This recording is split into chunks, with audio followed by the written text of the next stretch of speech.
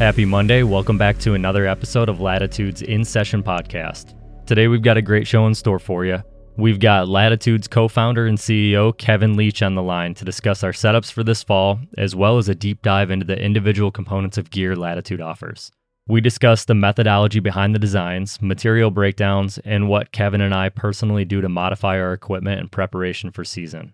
Kevin is a very detailed and analytical mechanical engineer, and he plays a huge role in developing some of the best saddle hunting equipment in the world.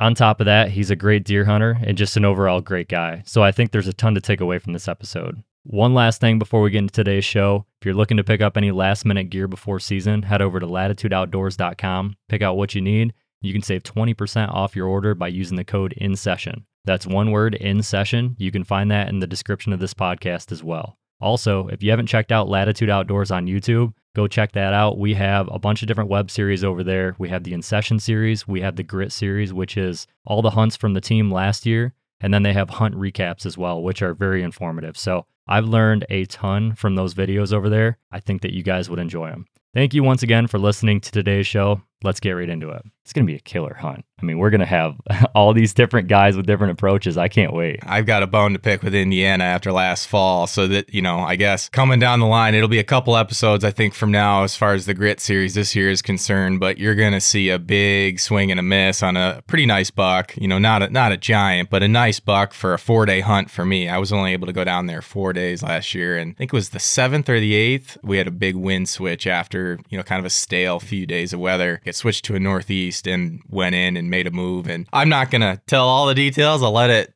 come through on that episode. But it was a shot on the ground and I smoked about a 3-inch diameter tree. So, oh my gosh.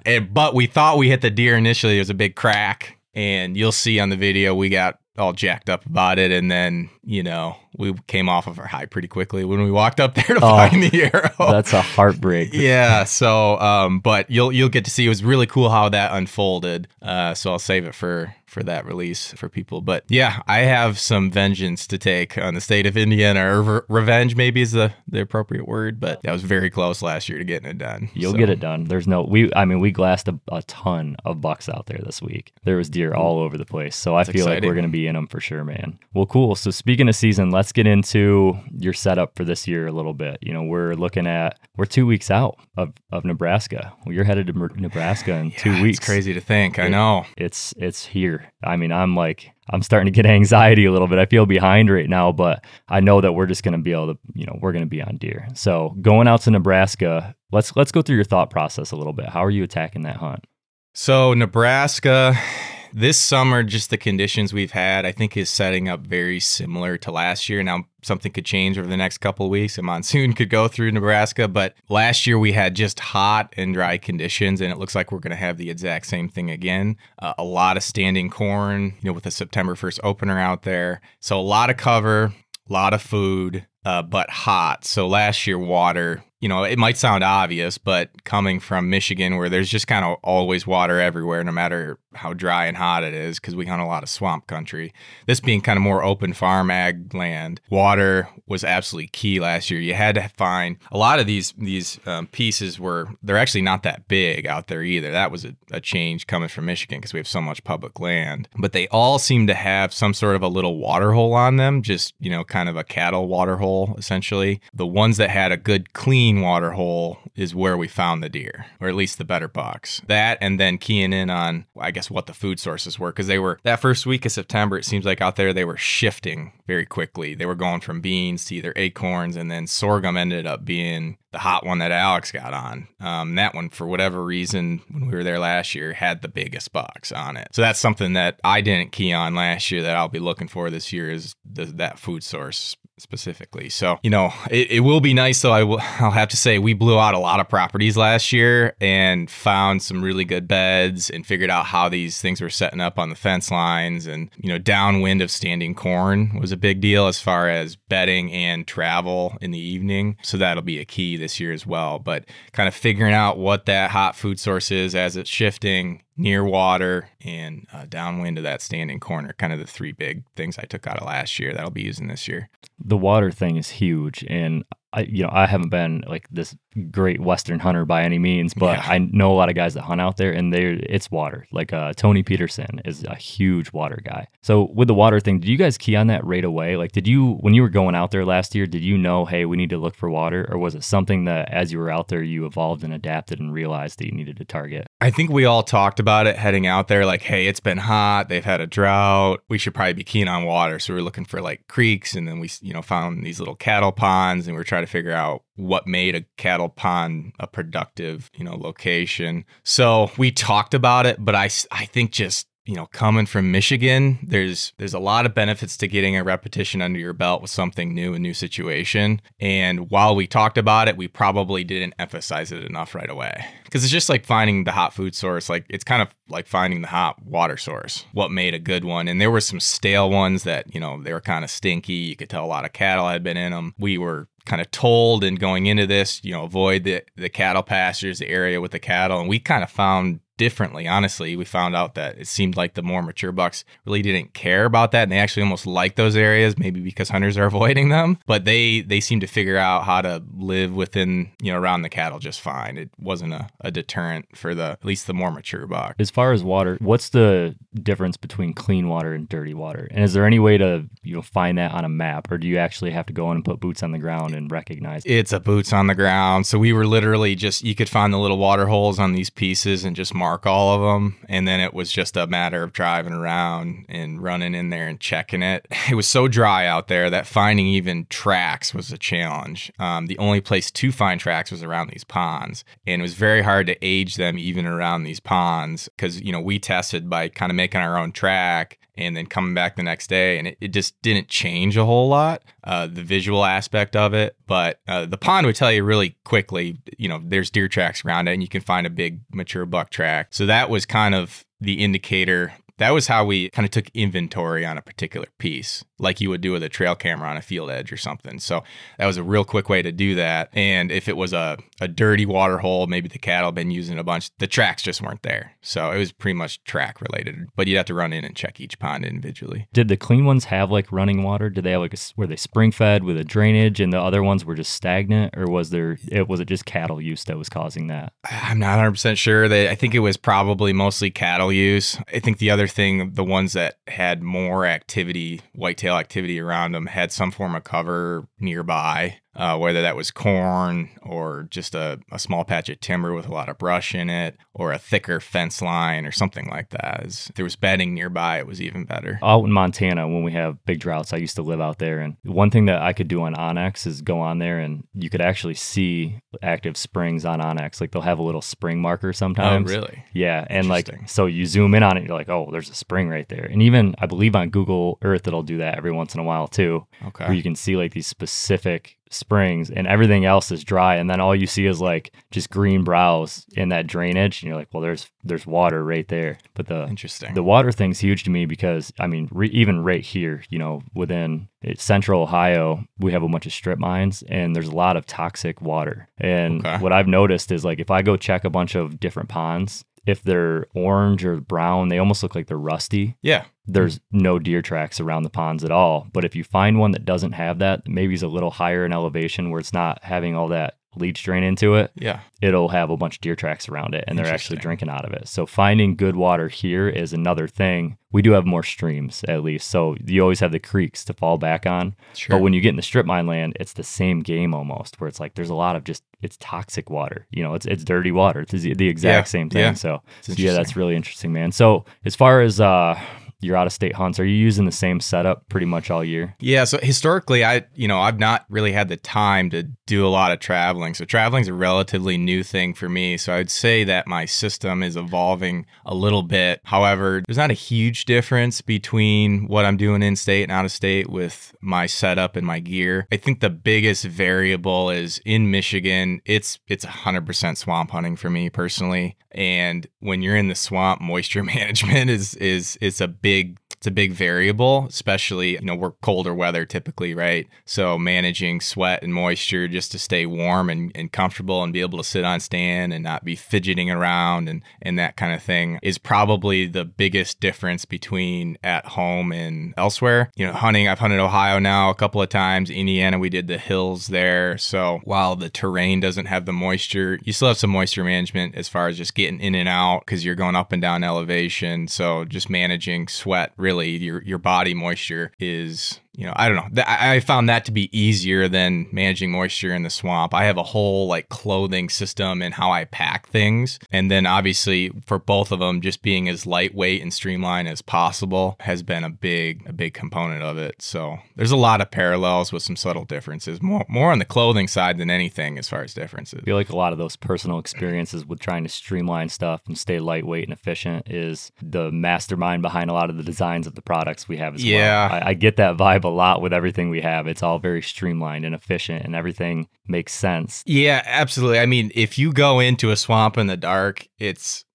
terrible. It's not any fun. So by the time I get to the tree, which is typically 2 hours before light in Michigan, a lot of times the base of that tree is the only dry spot in that area. And if I do set my stuff down at all, I have to be very careful so it doesn't get just soaking wet. So when you have to deal with that kind of crap, just going in to a spot, you want the gear to work very efficiently. You want it to be simple. You don't want to really stress about the process once you get to the tree. You just want to go up and get settled.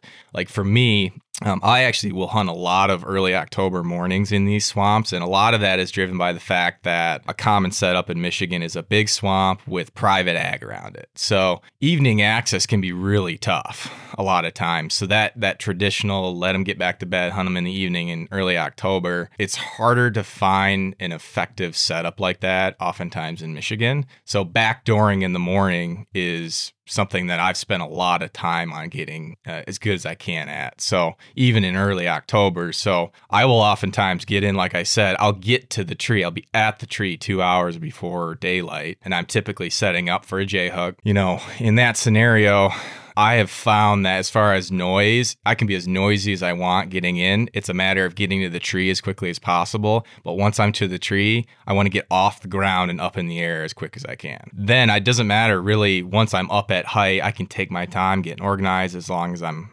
quiet. Oftentimes I'll hear deer coming in around me while I'm getting set up. But I need to get to the tree and get off the ground. So a lot of that comes through in our gear that we build and design and how it all works together. It's to get to the tree quickly and get off the ground quickly and up out of the eyesight of the deer or for them to be able to hear you type of thing. So funny you say that because I never really cared about that at the tree efficiency as far as what I was doing with my gear at that point until I started hunting wetter areas like swamps and marshes. Yes. And I was actually in northern Michigan in December. It was after they actually extended muzzleloader that season that year, and you could use rifles as well. Mm-hmm. So they just wanted deer to get killed apparently. But I was in that frozen swamp up there, waist deep water, breaking through ice to get out near some beds, which by the way, we had some good encounters, but I would get out there to the tree and the tree is in the water. Yep. And I'm like, well, I can't take my waders off, so I'm hunting out of my waders. Yeah.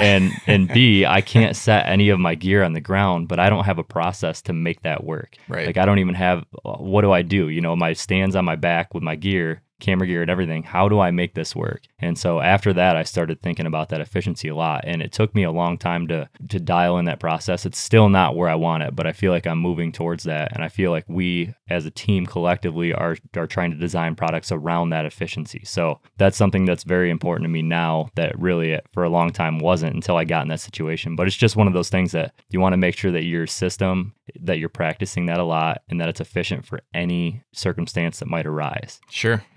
Yeah, I think a lot of guys think about they don't want to put a lot of gear or clothing at the base of the tree when they get there to minimize scent and whatnot. And that's a whole nother discussion. For me, I try to develop and design my system so that when I get to the tree, the only thing that is going to touch the ground is my weapon. For me, it's my bow, right? So it's a matter of just kind of reaching behind and hooking up my pull-up rope to the bow, setting the bow at the base of the tree, and then I'm going up. So access to your gear, where it's placed on your body and your system, is all developed, or for us, it's heading in that direction, right? To be able to do that with everything, no matter what you're using. So, at the very least, you might need to just swing your pack around and pop your sticks off. But we want to try to minimize, what's going on at the base of the tree, because that's where you can probably save the most time. You don't want to try to climb the tree faster, right? You want to stay safe, and oftentimes you need to be quiet climbing the tree. And so, slow is quiet, right? So there's time to be saved there. And I think a lot of that monkeying around at the base of the tree is, it can cause you to get busted, whether it's a morning or an evening. Oh, it definitely can. So 100%. So let's get into your actual gear that you're carrying in to have that efficient process. So what does your setup look like? So my setup, I kind of look at the backpack, honestly, as the central part of the system as far as being organized. It's funny I say that because we don't have a backpack yet. I'm sure there's one coming, but I just run a small pack, right? So typically in kind of that 1,000 cubic inch range.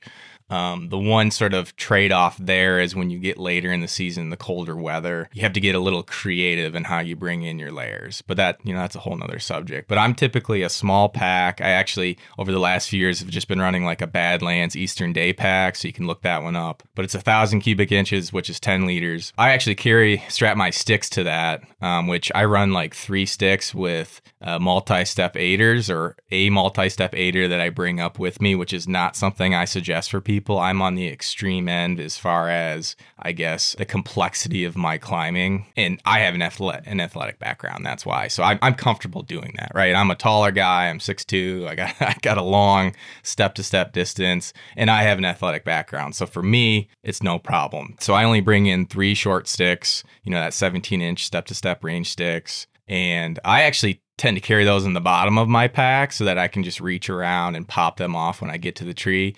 Sometimes I will carry them vertically centered on the back of the bag so I can just take one shoulder strap off, swing them around, and pop them off. So both of those options work great. My platform, I typically actually have that hanging off the back of my saddle. The only time I don't do that is if I'm like using a kayak for access, or I have a really, really long walk. And then that'll go on the back of my bag if it's not in the back of my saddle. The bag that I've had, the Eastern Day, it doesn't kind of work great for that because you got to take your platform off before you take off your sticks when you get to the tree. So it's an extra step. So, something that a bag that kind of flip-flops that scenario would be a more optimal solution. So, having a lightweight platform, if you're carrying it on the back of your saddle, is very important. And having a saddle that doesn't want to ride down, with a waist belt that stays tight. If you are doing that, it's important to have both of those because that works together so that it's not constantly trying to slide off when you're walking in. So for me, I don't have that issue at all, and I'm going in pretty deep oftentimes. I like the platform hanging there. I just use a couple of Night Eyes gear ties, or like Genesis 3D printing has some really cool clips that you can hang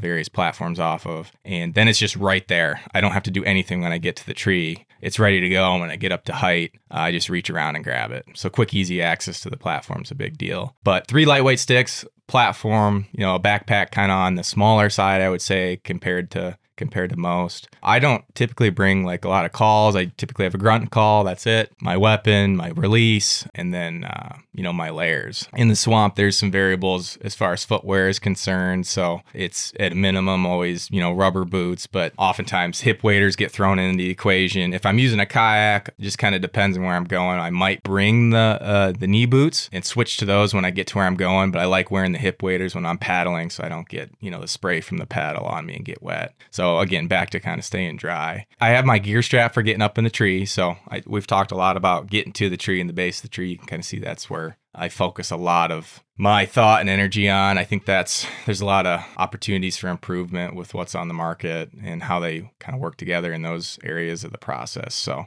but once I'm up in the tree, like I said, 3 sticks, I'm using a 5-step movable aider. So my first stick goes on the tree as high as I can get it. And I put the aider on and I shimmy up that. My other 2 sticks are strapped together with just like a little rubber strap. So same strap that we have packaged now with our Speed Series climbing sticks. That's kind of where that came from.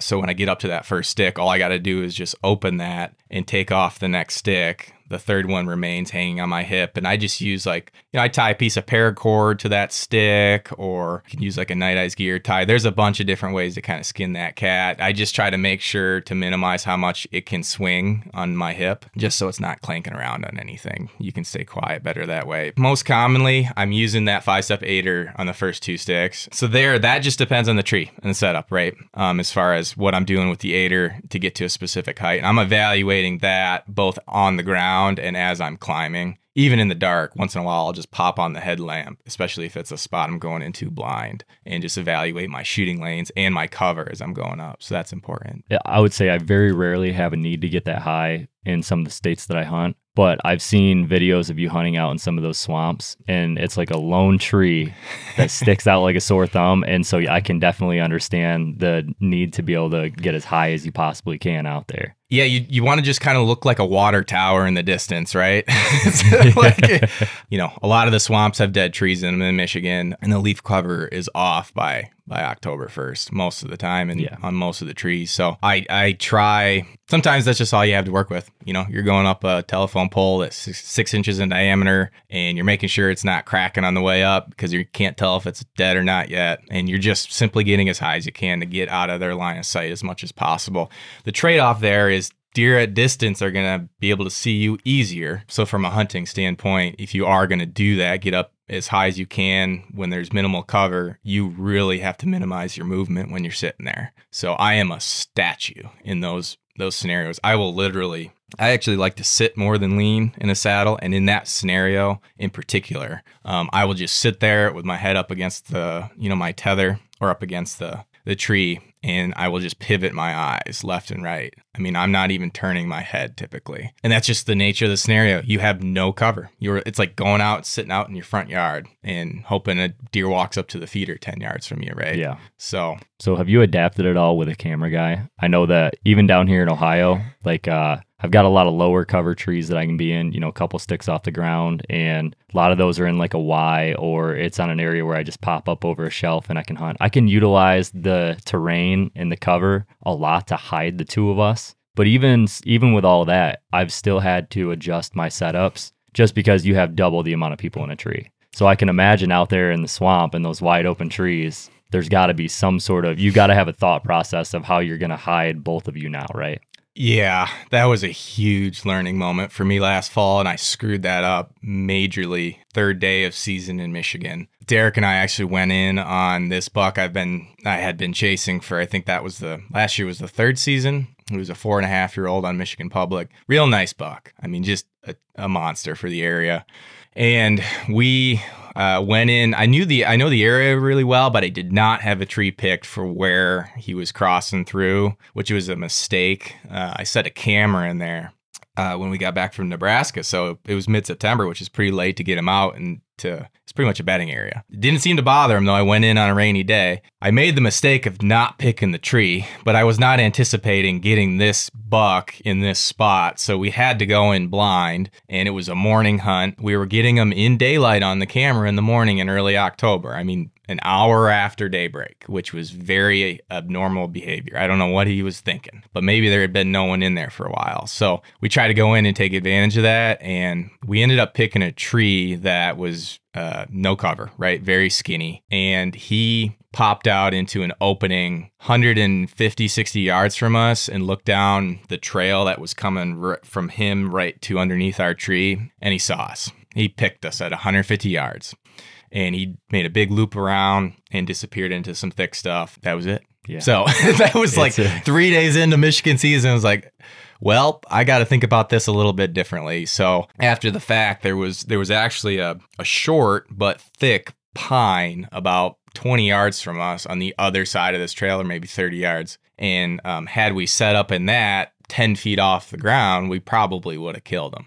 But we were actually 20 feet up into, a tiny little tree with no cover and got picked at 150 yards. Yeah. And that deer came out of the brush. He had to make a left turn to go down the trail to come towards us. He took 3 steps out of the brush and turned his head and looked down the trail up into the air. I mean, that's a mature Michigan public land buck. Like, he was looking up into the trees at 200 yards across this big opening before he went through it, and he got us. So, yeah. So the rest of the season, I had to think about that a bit more, and I felt like I got a little bit better throughout the fall. But the Northern Michigan camp buck was, it was a few days after that, and I was sitting with Corey, and we were in a tree that didn't have a lot of cover. It was just, unfortunately, where we had to be. And that one, we got as high as we could. I positioned him so that he was directly on the back side of this like 8-inch diameter tree. So as the deer are coming in, at least he's sort of in line with that tree trunk. And then I was off to the side to be able to make the shot with minimal movement. So I set the trail up right on my strong side. So it was a matter of grabbing the bow and drawing, no moving around otherwise.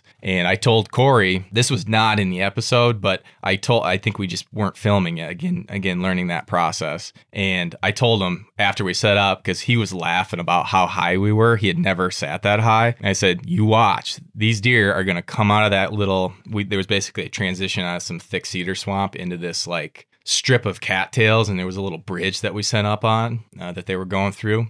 So all the trees in the cattails were dead with no foliage and no cover. And that's where we had to set up. And I said, Corey, you watch, as soon as he steps out, if the deer comes through and it's a buck that has any age to it at all, he's going to step out of that tree line and look straight up in the air. And that's exactly what he did. And it was a 2.5-year-old. Yeah. Like, it was not a big mature buck, but for the area, that's, not a bad one. He pegged us and we just froze. And luckily, it was about a full 5-minute standoff, which wasn't in the video, right? You got to cut it down. But it was a standoff, and then he took 2 steps, and then another standoff, and he took 2 steps. And it lasted, I think, almost 15 minutes. He went for him to go 10 yards. The little 4-point that was in front of him never looked up, just ran right through, right underneath us. And then it looked back as like, what's the problem? Looking at the other one that was kind of hesitating. So it's just funny to, kind of predict that. Yeah. It's very repeatable in Michigan. It definitely is. And yeah, it's going to be a learning curve for a couple years, I think. There's so many things that I've just been thinking about doing differently. And one of those things, honestly, is hunting really low. I've thought about hunting, if they're picking us out really easy, especially as the foliage starts to drop, maybe I just end up hunting lower or off to the side of the travel. If I assume they're here, well, before I would hunt like, at a 45 and then get that shot as he came by. Maybe now I have to be at a 90 and just let him, 90 to the travel route just to try to hide us the best we can, because it's definitely totally different. But let's get into your setup a little bit more. So let's start at the top of the tree and work our way down the tree. So I'm assuming you're hanging your pack and your bow on some sort of gear hanger. What's that gear hanger look like? Yep. So I use our gear strap. A couple things I really like about it that we designed into it very intentionally is the loops for hanging on it. It comes with 5 of them. Those are movable. And they're not like plastic hooks, because there's some you can find a gear hanger on like Amazon that has a bunch of plastic hooks on it that you can move around the tree, but those make noise like crazy, and they're not durable and they don't last. But ours, they're quiet, right? So you can put those wherever you want.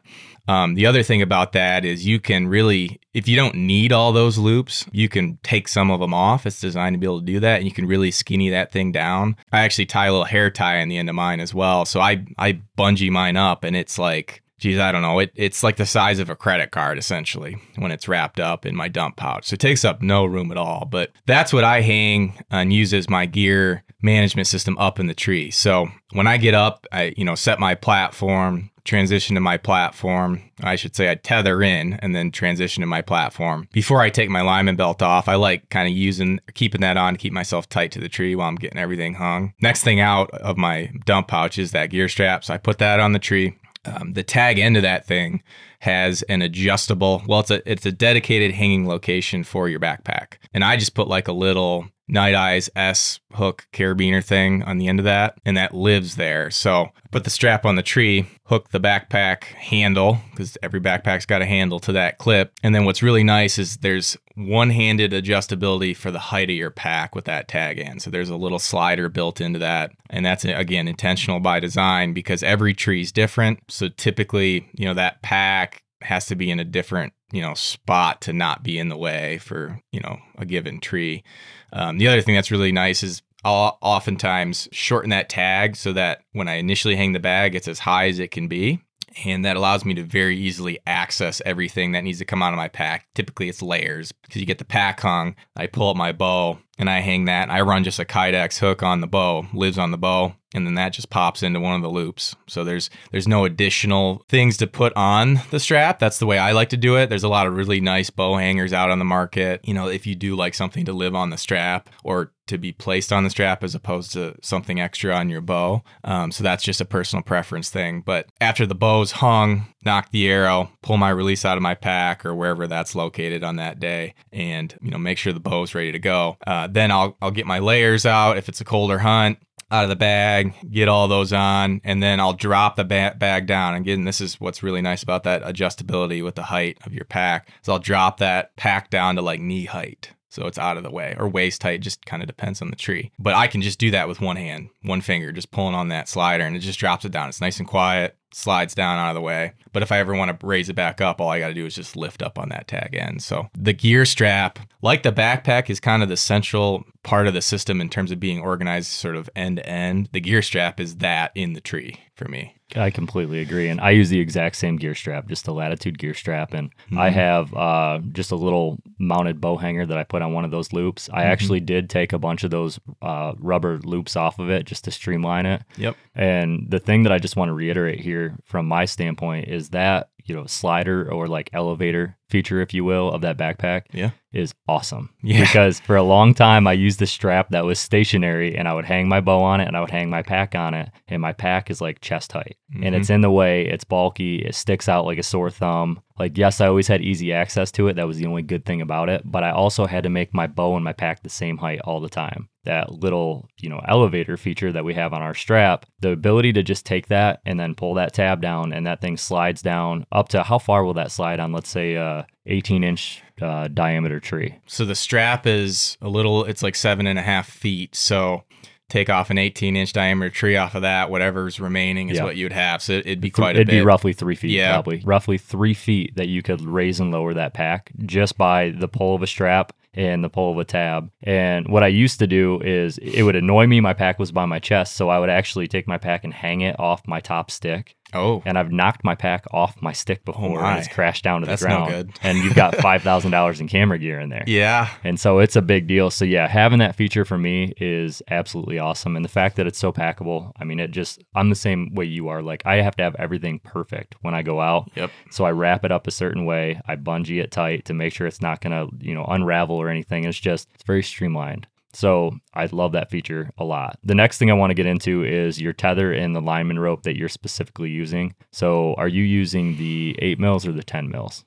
Most of the time I'm using the 8s. I run all of our gear at various times for testing purposes because we're just always constantly testing and looking for opportunities to improve the product. Most of the time I'm running the 8s just because they're a little bit more packable, and I'm just a minimalist is kind of it's just how I am. There's not a giant difference between the two. There's a couple of main differences. The 10 mil, if you do like using like a Ropeman ascender device, it's a device from the rock climbing industry. It's not something we make. It's something, most companies sell at this point. You can find them a lot of places online, but they just make it very easy to single-hand adjust your rope, whether that's your tether or your lineman belt rope. But they have a spec. They only work down to like a 9.5 mil or 10 millimeter. I think it's 9.5 millimeter rope for the Ropeman 1, which there's a couple of variations on that device.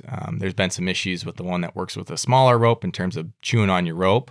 So most guys like that Ropeman 1 device, or a Kong, which is actually the one that we offer, which is not something we make. We partnered with those guys over at Kong. They're a great company. And we sell that one because it works with both the 10 and the 8s, and it's a very similar device. So some guys just prefer a certain version of that ascender type device. So if you do like the Ropeman, we have the 10 mils that'll work great for that. The 10 mils and our 8 millimeter ropes have the same construction. So essentially the core of those ropes is AM steel. So you're looking at a lot of strength for the diameter and the weight. So they're very lightweight, right? That material is stronger than steel. It was originally developed to replace steel winch cables in the marine industry, right? Because it doesn't rust, doesn't corrode, doesn't break down. It's very abrasion resistant, just like steel cable would be, but it floats on water. Like if you were to throw it out on the lake at the cottage in the summer. It's going to float. But the core of both ropes is AM steel. Just the 10 mil has more, which makes it stronger and gets you that bigger diameter.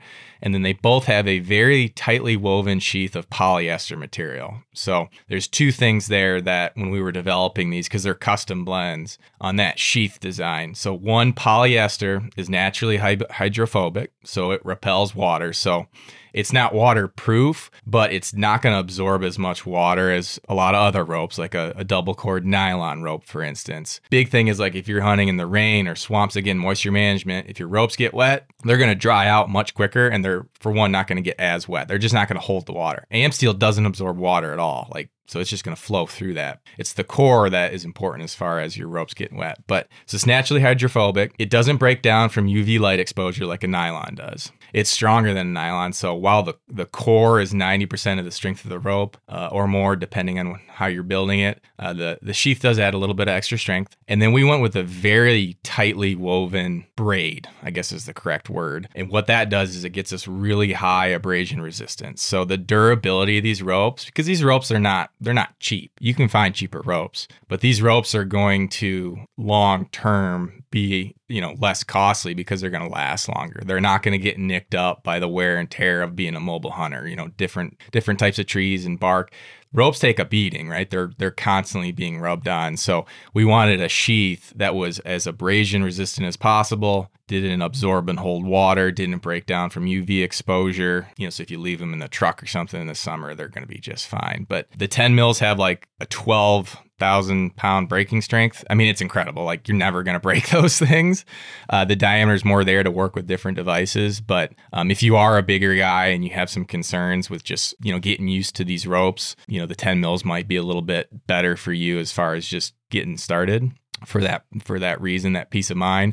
But the 8 mils are incredibly strong as well. They're like 5,700 pound breaking strength, right? So you're looking at, more than a 10x safety factor for a 300-pound guy, right? Which the sticks and stands in our industry have always been tested to a 2x safety factor. So just to put that in perspective, right? The factor of safety is 5 times higher on these ropes than, tree stands and even safety harnesses developed for tree stands. So guys that are new to saddle hunting, they look at the ropes and they're like, that doesn't look safe. You're only, hooked in by one rope. Well, that rope it's a lot different than, a safety harness with a tree stand. So those are some differences between the two. I tend to run the 8s just because they're a little bit smaller, lighter, but the 10 mils, I mean, compared to what's on the market, we're the only ones that sell a 10 mil with a custom blend like that developed for saddle hunting. Most other options out there are going to be an 11 millimeter, and they tend to be a double cord nylon or polyester. They don't have the AM steel core. So most of those have a breaking strength around 600 pounds. So about the same as their 8 mils, and they tend to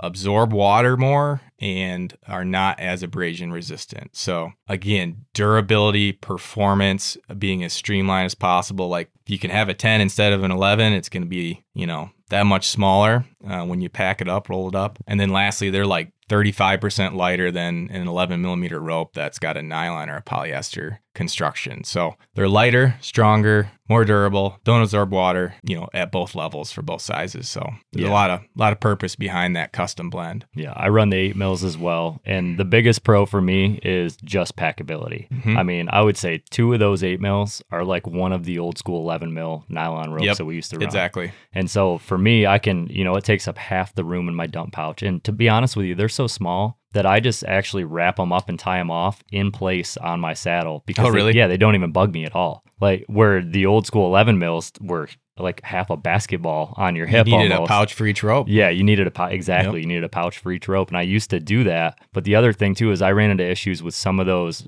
cheaper, less thought out design ropes where I would get into like it would be just about freezing, and I would be in like sleet. And that thing would get soaked and then it would freeze on me. Now I have a frozen solid rope that I can't pack up, that is, my Prusik is stuck in place. It doesn't want to work, it's super tight, and then you get it loose, and then it was a nightmare. It was a nightmare scenario. So for me, going to those 8s was awesome. Let's get into a couple more features on that. Let's get into the carabiner, if you would, because the carabiner on both of those ropes is phenomenal in my opinion.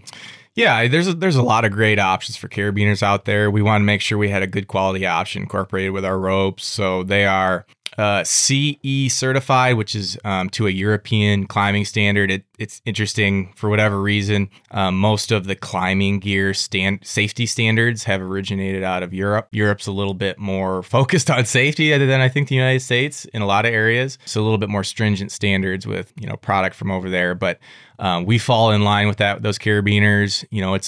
It's not a giant carabiner. It's I would say on the smaller side compared to a lot of options on the market. Not too small so that it's tedious to use with cold hands, but it's not overly large. It's going to pack well. So, it's a solid carabiner as far as that is concerned. It's just trying to marry that with the rope. They also, I mentioned the Ascender devices, which a lot of guys find, when they look at ropes, other rope options on the market, they come with a Prusik knot, right? Kind of standard, and they'll switch to that Ascender device to make it more user friendly. Ours, while they come with a Prusik, they also have a little device on there called a tender. And basically what that does is it turns that Prusik into one of those mechanical Ascender devices for you. So in a nutshell, our ropes out of the package have single-handed adjustability as far as, the length, right? So if you've never used this stuff before, think about going up the tree with a lineman belt, which you should have always been doing with a tree stand if you're coming from that anyways. But maybe you're not a mobile guy and you're used to kind of a vertical safety line that you're going up and down with a Prusik. So a lineman belt's going to go around the tree, and there's a loop on each side of your hip on your saddle designated to clip in for that lineman belt. You're constantly, as you're going up a tree and transitioning between sticks, adjusting how much slack essentially that there is in that rope between you and the tree. So you're going to need to add a little bit of rope to transition from stick to stick, and then you immediately pull on the tag end of that rope to suck yourself nice and tight to the tree once you've made that transition. So you always want to stay as tight as you can to the tree to be safe going up and down.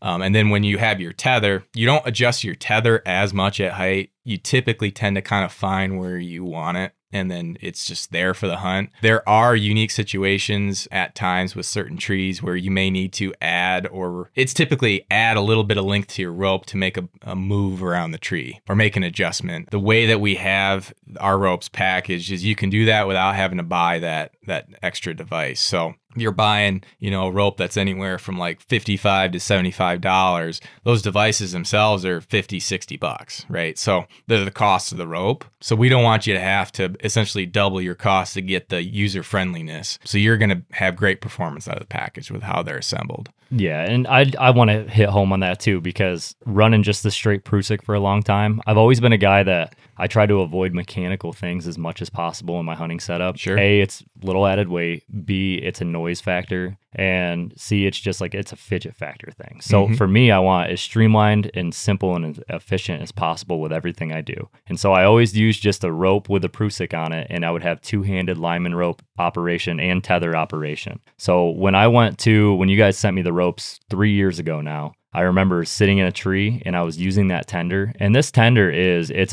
like just like a webbing, and then it's got two plastic loops on each end. Yep. And what you can do with that, it weighs nothing at all. I mean, it literally weighs just about nothing, but you can stealth strip those little plastic ends if you want to add a little more, it's just a little more quiet. Yep. But the ability to just climb up the tree and have one-handed operation without that big ascender on there that's holding your rope down, that's added noise, a lot of them are blue or red and they're kind of shiny. Yep. And they're coming from a rock climbing world, it seems. So I would say that the majority of people that I talk to that are running our ropes didn't even know what the tender was, and they actually cut them off a lot of times. And so, like, I've been trying to explain to everybody I'm seeing at these shows and stuff, I show them and they're like, oh, that is unbelievable. Why am I buying these mechanical devices when I have one-handed operation? And it's an efficiency thing, but it's also a safety thing, because you're able to tighten that rope with one hand, and you're not spending, you don't have two hands loosening up your Prusik and trying to do that. So the fact that the ropes come with that standard, in my opinion, is absolutely awesome. I think that is a huge feature that is just extremely overlooked. and it just adds to my overall hunting experience every time I go out. Yeah, the ropes are packaged how we hunt with our ropes, and we try to do that.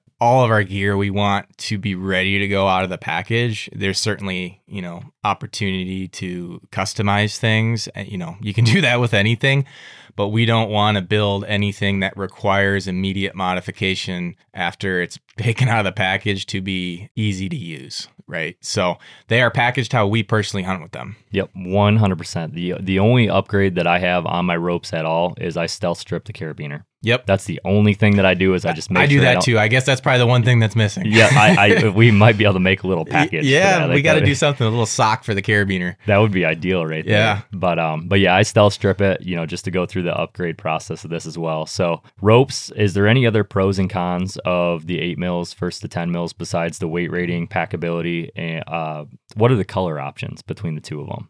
So the color options are relatively similar. So our 8 mils, the tether comes in like a gray and tan combo, which matches kind of all of our product line, our saddles and our pouches and whatnot. And the lineman belt is a darker like brown with some tan and gray accents. Both ropes are identical, so they're interchangeable. The only difference is that the lineman belt comes with 2 carabiners, so you can clip on both sides of your saddle. Some guys only run 1 carabiner with their lineman belt, and they half hitch or girth hitch, however you want to describe that, one end of the rope to a lineman belt loop on their saddle. So it just always lives there. I like using 2 carabiners, and that's why we package it with 2. If you have to transition around a branch, you always want to remain hooked up. So if you got to take out your second rope and, kind of hook up above that branch and make that transition, sometimes it's just easier to unclip from one side versus the other for a particular tree to get around that branch. So I don't like having one side sort of locked in per se. That's why it comes with 2. But you could buy 2 lineman belt ropes and use them interchangeably and just have extra carabiners, as backup. The 10 mils, they come in basically inverted gray and tan color schemes that directly match the saddle. We actually use the same exact color palette, so they match that 1-to-1. It's just one is gray, primarily gray with tan accents, and then the other is the opposite. So, but as far as differences between the two, I think we've about covered it. You did remind me of one thing that I sort of breezed over with the design of the sheath. One additional advantage of that tightly woven braid on the exterior of the rope is the adjustability with the Prusik knot. If you've got a looser braid on the outside of your rope, it tends to bind with those Prusik knots, even with that tended device that we package ours with. So again, it's all about making that thing very easy to use. It still grabs very well as far as, being safe, but it breaks. So that Prusik knot will break from that locked position much easier. So as far as your platform, what platform are you using? Well, I run both. I am more often than not running our X-Wing. And when I run the X-Wing, I just run the X-Wing on its own. Historically, before we developed our platforms, I've spent most of my time using a ring of steps. I've always liked the ability to walk around the tree, especially for the weak side shot, but probably more importantly, just to always stay on the back side of the tree with whatever deer movement I'm seeing without having to reset up. So if I'm running like our Rebel platform, which is our more traditional design, which is an awesome design, like you get a ton of real estate for the weight. I still like to run a second strap with that one with a couple steps on the backside. And then you kind of get the best of both worlds. You get a lot of comfort because you have a lot of space for your feet,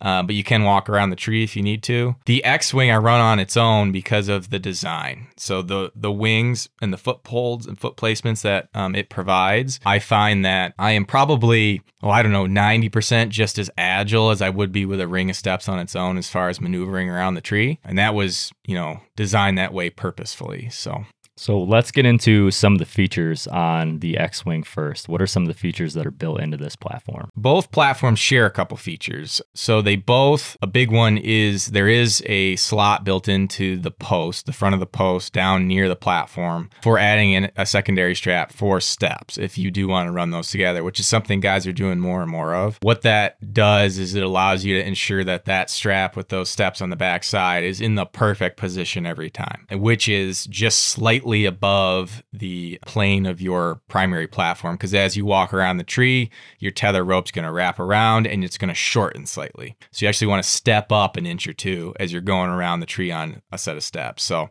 that's a cool little feature if you do like to incorporate the two together. They both have leveling adjustment, which is very common in platforms these days. But what's a little bit different about our leveling adjustment knob is the diameter of it is slightly larger than the thickness of the primary platform. And what that does is it allows you to adjust the pitch of your platform with your toe or your foot without having to climb down and reach down with your hands and adjust it. So where that really comes in handy is, let's say you're on a tree you've never hunted, you go in blind, you're getting set up, you're kind of eyeballing what pitch you want your platform at before you transition onto it, right? So typically you're putting your platform on, it's like at chest level, just above your last stick or even with your last stick, and then you climb up, right? So you're setting your platform before you're actually at the height you're going to be visually. So you're kind of guessing. So sometimes you get that wrong and you climb up there, you transition on, and you're like, man, if this was pitched down a little bit more or up a little bit more, it'd be a heck of a lot comfortable for this next 6 hours. Our adjustment knob allows you to do is just take one foot and put it on the top of the post and put all your weight on that foot, and then just rotate the adjustment knob with your other foot. Without that feature, what you would have to do is climb down to your last stick and reach down and adjust the pitch and then climb back up, which is a lot of monkeying around. So you can just quickly adjust the pitch of your platform on the fly in the tree. That's really nice. So both platforms share that. Now, where they differ, the biggest difference is just the overall shape, which when you look at the two is pretty obvious. But the X-Wing, it's called the X-Wing. It's shaped like a Star Wars X-Wing ship. And we actually didn't know what to name it when we sort of showed it to the public at ATA in 2022, but everyone online started calling it the X-Wing. And so we rolled with it. And I'm a big Star Wars fan, so I loved it. So that's a sidebar. But what those wings allow you to do, they do several things for you. So first and foremost, when you're just resting in like a leaning position or even a seated position on the tree, it allows your feet to rest at a wider gait, a much more natural gait. So, typically with a lot of platforms, your feet are tight together. You're out on the front edge of the platform when you're, in a resting position, and you start to get a little pressure on your hips because of that. So this allows you to stand at a natural position when you're just resting. It brings you closer to the tree as well. And then lastly, something that we don't talk about a lot is with your feet resting on those wings, part of your feet tend to be touching the tree, and you actually minimize contact with that metal platform on your feet. So when it's cold, the X-Wing actually does not suck as much heat out of your feet as a lot of other platforms because you're just not touching as much metal surface area with the natural resting location. So that's really nice. But maneuverability is really the core aspect of the overall shape after that. So those wings they have a lot of width, not too much width so that it's obnoxious to pack in and out, but just enough so that you can actually swing around and pivot your feet so that one or both feet are on the back side of one of those wings. When I say the back side, I'd say that it's the side nearest the tree. And you can push off of that and take a weak side shot from the back side of the tree. So you don't have to, a lot of guys with the weak side shot, they'll stand and turn on the primary platform with their back to the tree. Well, if you do that while the deer's coming in, all that movement is right in front of the deer. With these wings, what you can do is you can actually swing to the top side of the tree. All that movement is hidden from the deer because you're behind the tree, and take that shot, in a much more stealthy way, essentially. And most guys find it's easier to do that maneuver rather than, kind of spin around, do the dance on your platform, get the rope over your shoulder. And if you don't know what I'm talking about, there's videos on YouTube, but you can still do that if you want with the X-Wing. There's plenty of foot room to stand up on it. But moving to the backside of those wings is especially for that weak shot, is a big deal. What makes that actually work, because a lot of platforms have an edge near the back towards the tree, but most of them, that edge is located behind the pivot point for the post. When I say behind, closer to the tree from the location of the pivot point. So when you put pressure on an edge that is in that location, what it tends to want to do is uncam your platform. So you've cammed that platform down, it's biting tight to the tree. When you push on the back, it wants to flip it back up and it gets unstable. And honestly, there are platforms out there where it's a little unsafe if you try to do this maneuver. The X-Wing, that edge sits equal to or forward, meaning away from the tree, of that pivot point. So when you press on the backside of that wing to make that move, it actually digs the platform in tighter and remains stable and safe. Making moves in the tree with a saddle to take a shot, there's a lot of marketing material out there of guys doing crazy things. And to really be effective doing that, you need to be slow and controlled making those maneuvers. That's just going to result in a steadier shot. You're going to be able to make that move and get in position without the deer picking you. So you need a platform that stays locked into the tree while you're making those maneuvers. So ultimately, that's a long ramble, but ultimately the X-wing shape allows you to make moves and shots around the tree 360 much easier without needing steps, and it remains stable throughout that whole process. Yeah, there's a bunch to unpack there, and I have a bunch of personal experiences that I love the X-wing because of a lot of things. The one move you're talking about, the weak side shot, the way that I do that is I'm facing the tree, and then I start spinning counterclockwise.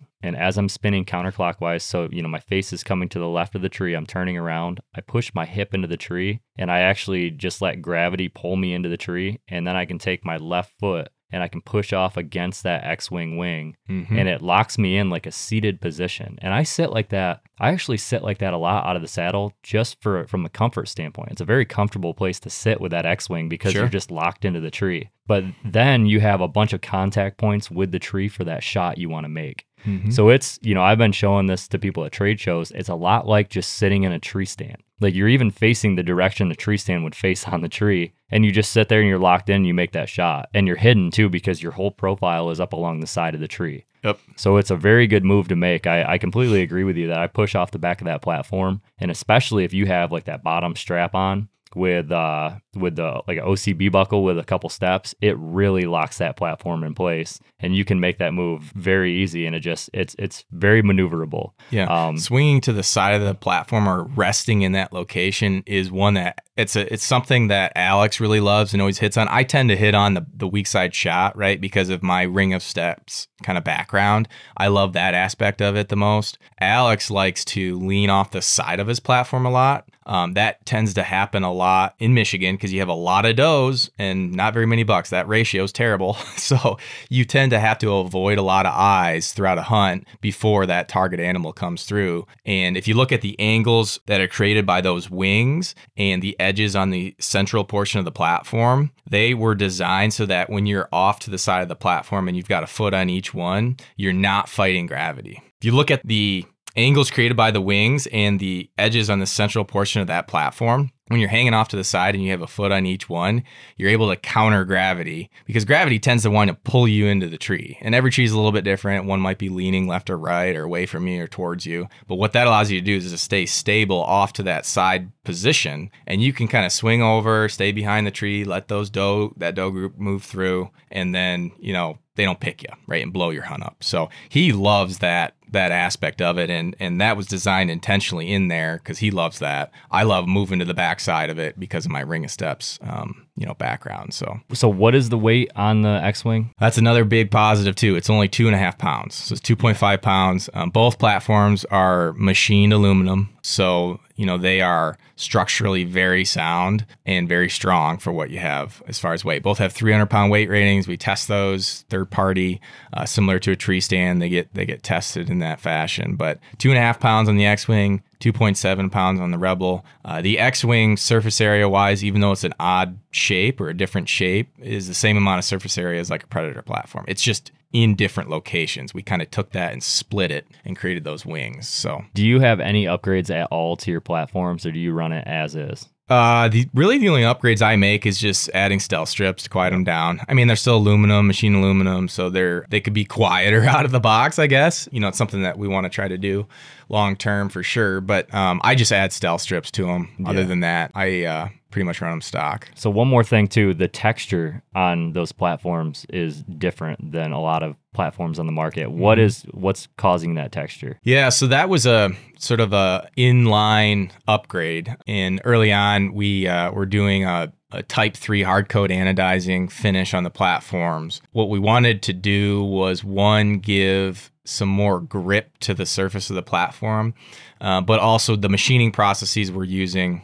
our fabrication processes to cut these things results in, some sharper edges on the corners and whatnot. And we want to kind of soften that up for folks. So we actually use a special type of powder coat. It's called Super Grit. And it is the most textured or highest textured powder coat that exists on the market. And so it's basically a special blend. And you get this very gritty surface on the platform that is this thing, like it would be very challenging to slip on it when it's wet. Like it's that good of a coating. It lasts, it's very durable, it doesn't chip or flake off. But we get questions like, hey, why don't you have a bunch of little traction knobs on the perimeter of the platform in certain spots? And, the answer is like the texture does that. I mean, this coating is really nice. And then it eliminates completely, any sort of sharp edges that are left over from the machining process.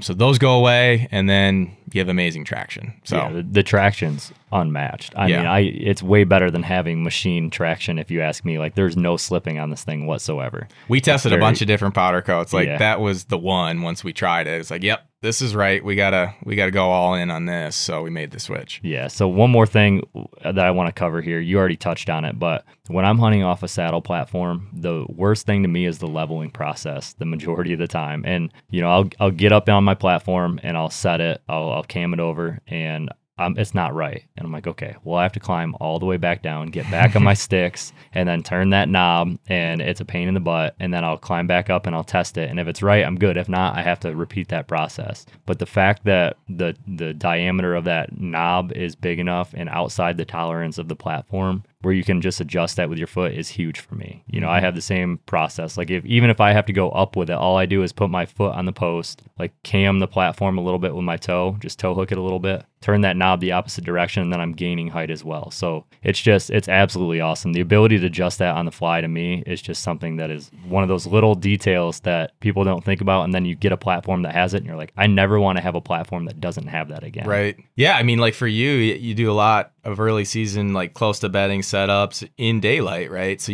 once you're up in the air, you really need to minimize movement. And if you did screw that up and you felt like you needed to make the change, you can do that without screwing around. 100%. I completely agree. So I have the X-Wing, and that's, if I'm not using my hybrid setup, which is the small tree stand with the carbon SS sticks, I'll run that X-Wing just on the back of a pack with the SS sticks, and it's an awesome setup. That's like now that I'll have a dedicated camera guy a lot of times, I'll probably find myself moving that way a little bit just because I don't have to carry all the camera gear. Sure. It's just like I can be really efficient with that process. So let's get into your sticks now. So you're running the carbon SS sticks. Yep. Let's dive into some features on that. And I mean, you're the mastermind behind those. So let's hear all about them. Yeah. 3-year project in the making. And we've had a little bit of a delay here getting them out of the door, so we appreciate everybody's patience. They are cranking full speed right now, so we had quite the hole to dig out of, and we're catching up here quickly. So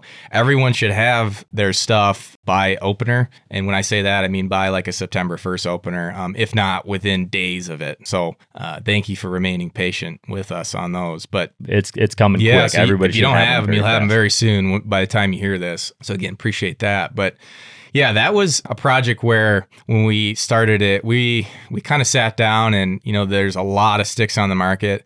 There were certain ones that we liked, and there were certain aspects of various ones that we liked. And we really tried to marry all of our favorite features or design elements from a bunch of different brands that we have used in the past. So we wanted something first and foremost that was lightweight and as packable as possible. And typically those two things, there's a trade-off there because it's really hard to make something small and streamlined and also retain the strength. Typically when you make something skinnier, you have to make it more dense for it to be strong. If you make it wider, you can actually lighten things up, but it takes up more space. So there is some balance there. But we really wanted to have a lightweight stick that had flush stacking so that it was as packable as possible and it had as low a profile as possible on your back. Because the further things stick out, the more they grabs brush when you're going in, the heavier it ultimately feels because it's a lever arm off your back essentially. So they might be lightweight, but if they're sticking way out, it's like having a stabilizer on your bow. If you've got a 30-inch stabilizer, you might only need 2 ounces on the end of it, but if you've got an 8-inch one, you might need 8 ounces to create the same effect. So we wanted it very low, tight profile. So flush stacking was a goal. The big goal, or the big sort of vision, was also to have a stick that had no metal on it. And that was the nut that took the nut that needed to be cracked, right? That took the longest. These sticks are one singular piece of a carbon fiber composite.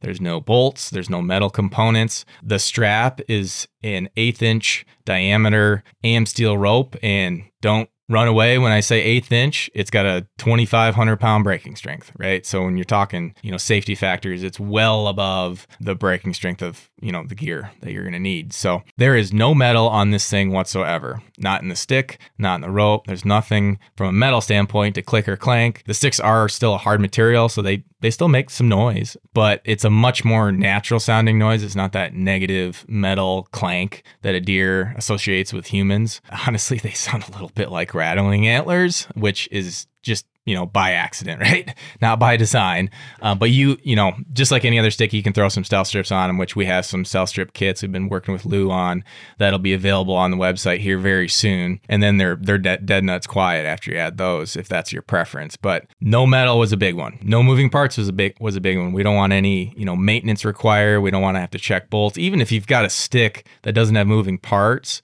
oftentimes you kind of ahead of the season or in the middle of the season after you've been hunting a lot, got to retighten bolts and check things. And with bolts, you typically got to put washers in between them to keep things quiet. And if there's a little bit of loosening that occurs, things start to squeak. So these things, there's just nothing to have to do from a maintenance standpoint. So that was a big thing. Alex is a big driver of simplicity on our team because he's not really a gearhead. He's like, it needs to open up out of the package and be easy to use. So that was a big part of it. After that, there's a lot of different things we tried to marry. So the bite to the tree is really, really important from really a safety aspect. But as a mobile hunter, you need your stick to bite to a lot of different trees, a wide variety of trees. And that could be different diameters, different types, crooked, straight. It needs to grab very well no matter the situation. So we tested a ton of different tooth profiles.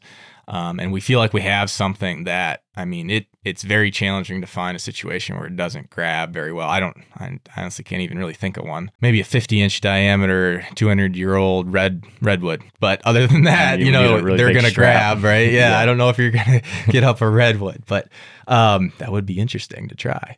Yeah, grabbing the tree was a big thing, right? The attachment system, we mentioned the no metal, but we designed this wing system, and we don't have a great name for it per se, so you can call it what you want, but we had to have an attachment system on the stick that allowed for the flush stacking, but also we wanted something that was really fast, secure, and quiet, and worked with a no metal strap system. So our attachment wings on these sticks, you come around the tree with this rope, you come underneath that first wing, you do a crisscross, put it in the notch, come back across again, put it in the notch. And it takes like 3 seconds, and it's dead nuts quiet. And one of the things that I think people overlook with it is when you come around the tree tight and parallel with that rope and go into your wings and do your crisscross and hook it up, that rope the whole time is always under tension. Like you never have any slack induced. With like a cam buckle, you're constantly kind of readjusting the strap and getting it's always wanting to fall down, and then you have a strap that's sticking way up from your stick on the tree, and it creates instability with the stick, and that's how you get kickouts. So this, everything is tight all the time and fast and quiet. So I know you're a big fan of the attachment method so far. I'm a huge fan of it. And yeah, it just, like you said, when you have a cam buckle, which is what I typically use on other sticks, because I've done rope mods. I do enjoy the rope mods quite a bit, but the cam buckles on some of the sticks I was using, they're more secure. I always felt better like that. But this new method, because it stays so tight the whole time, it's, in my opinion, it's as tense as a cam buckle is. Like it's really seating that stick onto the tree, and it's just so user friendly. Like once you do this a couple times, it's going to take a little bit of getting used to. The instructions for how to do this are actually in the instruction manual that comes in the box of sticks. So if you have a box of these sticks already, or if you're looking at buying them, there's a manual in there that has this wrapping method. But the wrapping method, the way it works, it just cinches down so well. It's one-handed operation. You get really good at just like almost flicking your wrist in the right direction. And I tie a little half hitch at the end of that, that little double crisscross pattern, little half hitch to hold it in place. And it's ready to rock and roll. So I absolutely love them. Another thing about the attachment method too is if you stack these 3 sticks together, we're going to do a video on this eventually to show you, but if you stack the 3 sticks, you can actually take the top sticks attachment method, that AM steel, and you can wrap it around the wings of all 3 and then do that same crisscross method while wrapping that rope around the 3 separate wings of each stick. And it seats those things together. And I'm telling you right now, I've had a lot of sticks. I've had just about every brand out there, and I have never had a brand of sticks that holds as tight as that. And that's, we also have a Titan strap that holds those together as well. But in my opinion, the Titan strap is like that. You almost can use it for something else. Yep. It's almost just like, hey, here's an accessory. You have a Titan strap because you can use that AM steel, and it is unbelievably tight. It's funny when you put a product out into the wild, even after you've done 3 years of testing and development, and then like immediately someone like you finds a cool way to do something like that. Like, we're packaging the sticks with a Titan strap, as a way to lock them together for packing, and you figured out how to do it without even needing it, right? Yeah. So that's really cool. I'm excited for you to put that video together because I think you sent me a text the other day. It showed me that. I was like, wow, that's slick. It's just one less thing to do, right? It definitely is. And it was actually Christopher Leppert was the original. Like, he got the sticks. Oh, really? And yeah, the first day he had them, he put that together and he did it. And then Corey sent me a picture of it and was like, hey, try this. And I tried it and I was like, this is unbelievable. I still got to try it. That's really cool. I mean, the management of your ropes or whatever strap or whatever is being used to put a stick on the tree it's incredibly overlooked because it's a huge pain in the butt. It is. So that was kind of the next thing I wanted to get into with the sticks is like we have on the bottom step some little notches on the underneath side of these sticks, and they have 2 purposes. First and foremost, it's to wrap your rope up on each stick at the end of the night. So when you take a stick off the tree to pack it up, you undo your crisscross, it flips back around the tree, and then you're just wrapping sort of at like about a 45-degree angle from the wing down to the corner of that bottom step. And there's a little notch right there that grabs the rope, and it's like 4 wraps. And then we've sized the rope so that as you come up on that last wrap, you go into the notch, the securement notch on the wing, and there's like a 2-inch tag. And the end of our ropes have like a little overhand knot with shrink tube over it. So there's like a little ball. So you have this nice little like grab spot, and it secures right in there, and you don't have a giant tag end that's getting in the way. I mean, it's perfect length, and it's super easy to do because we have that little overhand knot on the end with the shrink wrap, which is all intentional. I mean, we want to be able to kind of wrap these things up in the dark real quick, pop it in that notch, be done, do the next one. So you can do all 3 sticks and then, bundle them together either with your method or the strap that comes with them. I mean, it takes a minute or less. It takes like, it like when you're tired at the end of a hunt, at the end of a night, and you've got 2 miles to get out of this swamp or this hill country with a bunch of briars and whatever it is, you just want to get back to the truck. Like you don't want to be screwing around with your gear. You want it to be fast and easy. And sometimes you got to be fast and quiet, in certain situations. If you want to come back to that spot, maybe you don't want to blow stuff out with your exit. But yeah, it's just, again, this stuff's hard. This mobile hunting's hard. There's a lot of effort involved. So simplicity on things like that is really important. So that notch in the bottom of the step is there first and foremost for that purpose. Yeah, and it is absolutely perfect. It fits perfect. The thing about the way that we wrap up the attachment method, and there's already photos out there on our Instagram and all over the place of this, the way that they're actually being packed. Mm-hmm. And when they're packed like that, the way the attachment method is on the stick, it doesn't affect stackability. It doesn't affect how it packs on a tree stand post. It packs perfectly on a tree stand post. I do flip them 180 degrees, so they seat better right up against like the wing on a tree stand. Sure. So, you can look in the corner there and that thing is just on there perfectly. But same thing with putting a platform on it. Like these attachment methods are never in the way. And that's something with any stick that has a cam buckle. There's never a great way to pack that without it being in the way. They're always in the way in some way, shape, or form, or they always require at least some sort of intervention or management when you're like putting them on a tree stand, for example. Sometimes you have to like pick up on the strap to make sure it doesn't go underneath it, or you'll clank your cam buckle or anything like that. As you're climbing the tree, you're getting noise from your cam buckle. You're getting weight from your cam buckle. There's all of these factors that are kind of a pain. And with these ones, it's just the attachment method to me is an absolute 10 out of 10. It's absolutely perfect. There's nothing that I would change about it at all, especially now that we know of that packing method that makes it even better.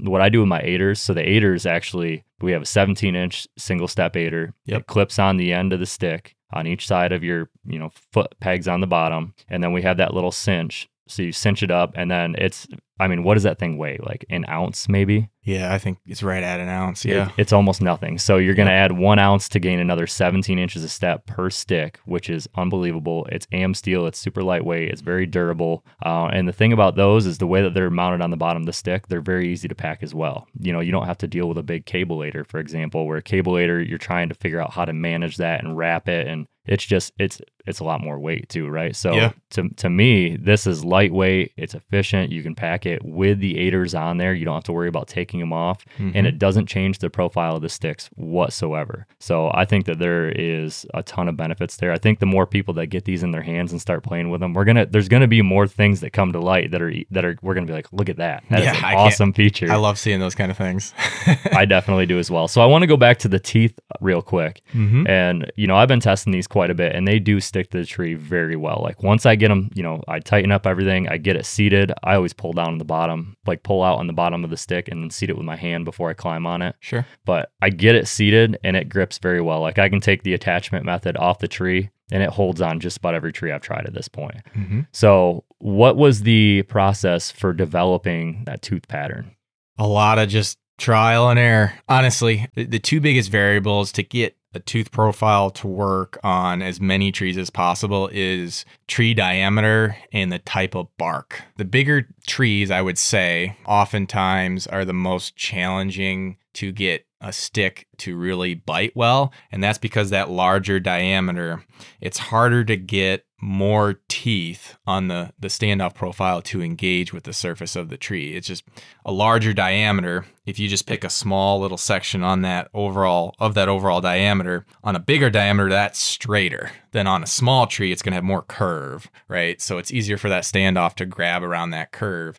So bigger trees, and then bigger trees, especially like oak trees, they tend to have that deeper bark, that those heavy grooves, and that can make it challenging for the teeth of the standoff to engage properly because you might have a gap or whatever. So oftentimes it's best if the stick just kind of bites through that and it gets to a more flatter surface underneath without, I guess, penetrating the bark, because I think that's the rule, right, on public land. But anyways, the diameter and the bark type are the two biggest challenges that you have to overcome. So, we wanted a standoff.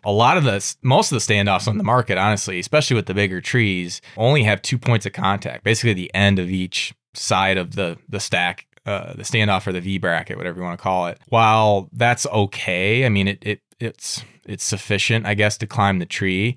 It's much more prone to kick out when you only have the 2 points of contact, especially when you're on the top of the stick. If your strap's not perfectly tight and parallel, it gets a little more vertical on you. That's how you get kickouts. It's oftentimes on the larger trees where you don't have good standoff engagement. So ours is designed so that there's, at a minimum, even on those biggest trees, a total of 4 teeth engaged on each standoff, so 2 on each side. And then as you go down into smaller trees, you actually get even more engagement, right? So that was sort of the baseline that we found best to get this thing to bite a lot of different stuff. So we just needed to get the profile to match to provide that. So that makes sense. So as far as the actual material of the stick, what are the advantage of that carbon fiber composite as opposed to, let's say, aluminum? Yeah. So there's a few different ones. Obviously, you don't have the metal noise, right? You don't have that negative association with a human type of noise that could occur. There's some other big benefits to carbon, though. So especially in the cold, warm to the touch. It's one of those things that you wouldn't think is a big deal until you have something that's warm to the touch. It's kind of like, I guess, if you're a carbon bow guy, maybe you're a Hoyt guy or something, a carbon bow is just a lot nicer to pick up in the cold and shoot or whatever, but they're warm to the touch. The material itself the material properties carbon fiber is a very stiff material. So when you're looking at these lightweight premium sticks on the market, all metals have a lot more flex built into them for its given amount of strength. So if you have a metal stick that's been, had the weight cut way down, built into the kind of the material properties of that lighter weight is going to be more flex. Ours, even though they're really light, they're very sturdy, like they're very stiff. So stiffness actually helps the stick bite the tree better. So if you have a very bendy stick, it's going to be a little bit more prone to kick out. It's a little bit more prone to those teeth kind of moving around on the tree. They could make noise and creak because of that. But ours, for as light as they are, they're very rigid. So climbing them, they're rock solid. Like they don't feel like they're moving at all. Like once you step on it, it locks in and it just doesn't move. So I really like that aspect of it. This particular type of carbon fiber composite that we're using has we get asked about the stiffness, like in the cold, like is it going to get brittle? That's a concern for people because it's new.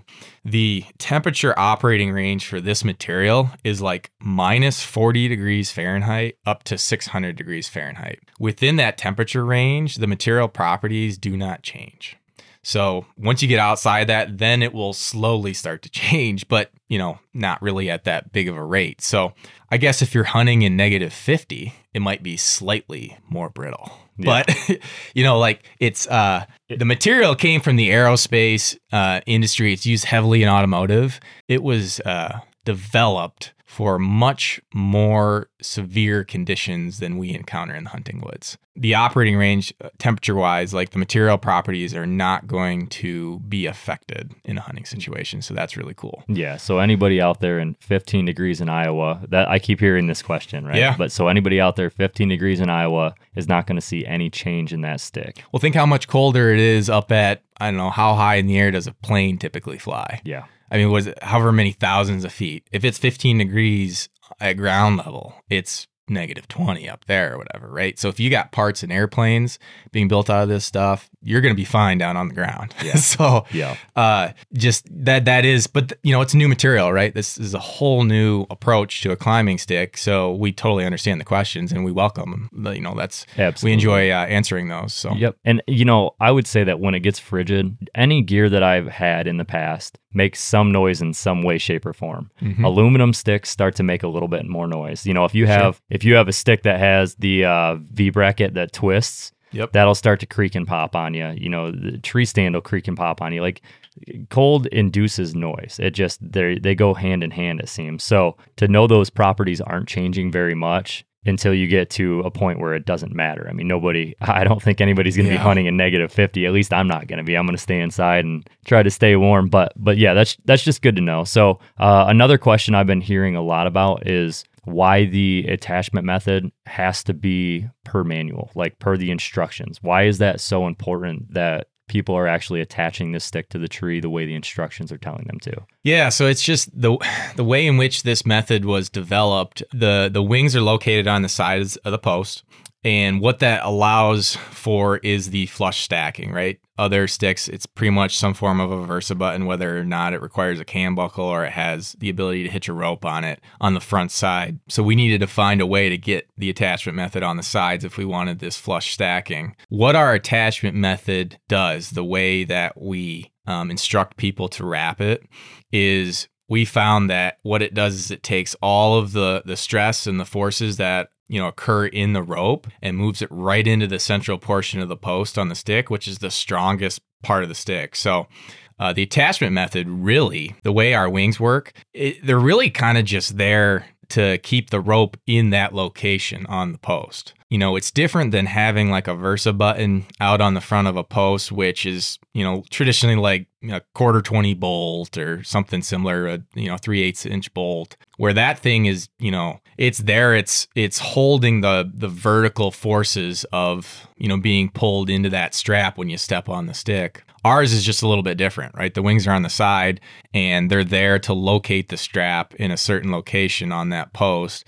And then, it pulls into that post. So in my head, what I envision happening too is, like obviously we're hitching the rope, the attachment method on the one wing, mm-hmm, But when you come back around the stick, you go under the first wing, you go over the front of the post, you go over the top of the next one. And when you're wrapping it on the back side of that next wing that has the rope attached to it, I'm assuming you're creating an equal force the opposite direction. Yep. Right. So you have the force pulling the stick into the tree from that wing, but you're negating that by making sure that rope is actually attached on the back side of that. Yeah, most of the rope when you do this is actually on the post, and it's just making turns around the wings, essentially, right? You're pretty much, they almost don't need to be there, right? You just need something to keep the rope in that location. I mean, the rope's pretty much, I don't know what the exact breakdown is, but I bet you 80% of the rope in the tie down process is just around the post. Yeah. It's almost like you're wrapping it around the post. So, it's definitely not designed to like tie the rope on one wing, go around the tree and tie it to the other wing in like the holes or something like that, right? The wings are designed to locate the rope around the post in a certain location. Yeah, you just don't want that force out on the end of those wings. They're not designed for that. So that's why that's why the directions and the instructions on how to wrap that are so important. Yep. Again, it's just you're wrapping it. Think about it. You're wrapping it around the post and you're using the wings to locate it in a certain location. That makes all the sense in the world to me. Yep. Are you doing anything to mod those sticks? Just stealth strips pretty much? Yeah, just stealth strips. And, I mentioned I'm more of a 5-step aider guy. I've got my own little personal one that I make. If I'm not using that, I would say I don't use that with a camera guy. That's just when I'm hunting on my own. I probably should have said that earlier. So that's another learning, working with a camera guy. With a camera guy, I used our single step aiders that we offer, which is the other reason for the notch in the bottom, underneath side of the bottom step. Besides packing up your rope, it's a spot to locate your aider. And those are really nice. So we mentioned they're like an ounce, right? So you're basically getting a 30, these sticks are 19 ounces with the rope. They're 20 ounces with the aider. So you're getting a 34-inch stick at 20 ounces, which is pretty cool. So, and the thing that's really nice about those as well is, a single step aider is, if you've never used aiders and you want to try them, start with one on your bottom stick and just get used to it. But it's so much easier to get used to just a single stepper, because you've always got one foot on something, on a stick or the ground if you're transitioning your first stick. So you're not living in the aider up in the air. Which is what you would be doing with any multi-step aider, which is why I don't recommend that ever. That's a personal choice. So they're just, you put your foot in one of those and then you're onto the stick. And you're just getting that extra distance for like nothing, no penalty at all. There's no metal on those either.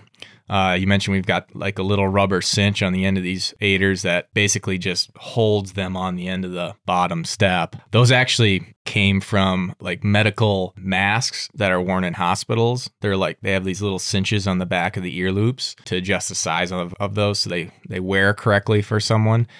We actually crossed those over into these aiders. That's where they came from. And we just sized them appropriately to work with the AM steel that is the aider is constructed from. Yeah, and as far as the aider goes for me, like I'm running 4 sticks with aiders the majority of the time. I like to have them anyways. A lot of times I might only have 2, but 4 sticks with aiders, I can get over 25 feet without even stretching. It's easy to get 6.5 feet per stick when you have that aider on the bottom of it. That's like just a regular step almost. So I'm only 5'10". So if you're running 3 of these, there's no reason you can't be in that, 17 to 20 foot range, depending on your height and everything else. So, I would say that the weight to height ratio of these sticks is phenomenal, in my opinion. There's still a lot of guys running like the original single step rotating Lone Wolf sticks that are 34 inches. Yeah. 34, right? 32, somewhere like that. And oftentimes their first question are like, well, how high can you get with those short sticks? Well, that's why we developed the aiders with them in conjunction, is you can significantly reduce the profile and weight you're carrying into the woods without any penalty to how high you can climb. So they're equipped with an aider on there. It's equivalent to those old school Lone Wolves that are honestly just kind of a pain in the butt to carry around. Yeah. So yeah, they definitely were. So the last thing I want to get into is just the saddle that you're using. So I personally ran the Classic for 2 years, and then last year at the end of the season, I started running the Method 2, and I'm a big fan of the 2-panel now. So I can see myself going down that road for sure. But what are you running yourself? I'm running our Method 2 in the regular size. That's what fits me. I'm a 34-inch waist. I got small rear end, pretty much non-existent rear end. So that's what I run. Yep. So what's the process behind the design of that? Because that thing is like ultra comfortable. Yeah. So that's another product that, and again, we started the company with our method, our Gen 1 method 2-panel saddle. It's really what we're known for, is kind of that 2-panel saddle design. And there was a little over 2 years of development that went into that original one, added an additional year. And our method 2 is, a 3-year product as well, similar to our sticks from a development standpoint. But the big problem that we set out to solve with that 2-panel design, when we first began this, it's like 5 years ago now, is we found that kind of two things with a single panel saddle design. One, on average, the larger they are, the more comfortable they get. There's more real estate to sit in. But you get to a point where you have diminishing returns. The whole point of going to a saddle system is being lightweight, compact, and streamlined, so you can move around easier. The other issue we were having with them was just lack of adjustability to get it to work for our specific, unique body size and shape, because everyone's different. I mean, this thing is wearing on you like a pair of jeans up in the tree. And if you think about, look at Wrangler, how many different styles and trims of jeans do they have just for men? And there's twice as many for women. So there's 25 different, whatever it is, one or two of those might fit you. So we obviously can't have 25 different trims of saddles to fit people correctly, which is probably what you'd have to do. Maybe not to that extreme, but with a single panel saddle to fit everyone correctly. It's just, you need to have some level of adjustability. So we wanted something that was ultra compact, but had a ton of adjustability once you were in the tree to get really comfortable for your body size and shape. So the 2-panel saddle, we used to hunt out of Anderson tree slings back in the day. I had one that I think my mom got for my dad in the early 90s, mid-90s for $50 at a Meijer, which if you don't know Meijer, it's a Midwestern Walmart essentially. And that was, we did a bunch of modifications to them, and it was really comfortable in a tree. You had the two different pieces. You could move them around, get the pressure being, holding you correctly. But once you got out of the tree, boy, was it a pain in the butt. It just was an explosion of webbing in your hand, right? You had to ball it up. So there's a lot of monkeying around at the base of the tree when you got there, like we talked about previously. So we wanted to kind of take the advantages of that thing in the tree and make it as user-friendly and simple to use as a lot of the new single panels that were coming out in the market. So that's really how it all started. So we created this 2-panel, 2-piece design. So 2-panel is different from a 1-panel, as there's 2 primary pieces that separate and can move. Ours actually, when you're in kind of like transport mode, you're walking around on the ground, they connect together with our method 2 with magnets. So there's magnets in 3 locations, one on kind of the center back location and then one on either hip. And they're a very strong neodymium magnet that is actually coated with a special type of epoxy, so they're waterproof, so they will not degrade or break down or corrode or anything like that out in the elements. That coating is actually used in magnets that go in windmills for the same reason. So we kind of brought that in randomly from that industry. So those magnets are going to last forever. That was a question we got when we first launched that thing, is durability on those. The magnetism is never going to go down. And those magnets don't make noise either, which is awesome. Well, going from Gen 1 to Gen 2, that was kind of one of the big things we had to figure out, is how much material is between these things, where they're located, how they're going to be incorporated into the construction from a manufacturing standpoint. And so we had to find the balance of how well they hold so that it's not like coming apart when you're walking around or you're getting hooked on brush. But when you click them together, they don't make any noise. I mean, it's inaudible from more than, a foot away. Yeah. So they're dead quiet, which is really nice. But essentially our 2-panel is more compact than a single panel saddle when your feet are on the ground, you're climbing the tree, right? When those 2 panels are hooked together, they overlap with these magnets, and you can connect them with your eyes closed. So it's designed to work in the dark. Disconnecting them is just a matter of pulling down on the lower piece. And we have a set of little grab handles sewn into the bottom edge of that lower panel, specifically there for that. But